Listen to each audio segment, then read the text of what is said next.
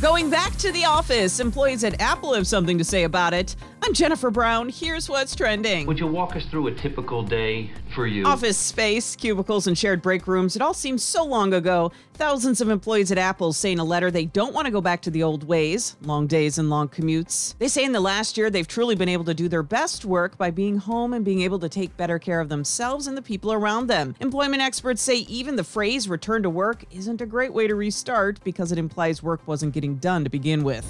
Future world maps are changing. That map shows you the important physical features of the region. The National Geographic Society is adding a fifth ocean around Antarctica. It's been known for a while as the Southern Ocean, but will now be labeled that way. The water's current there is different, colder, and less salty.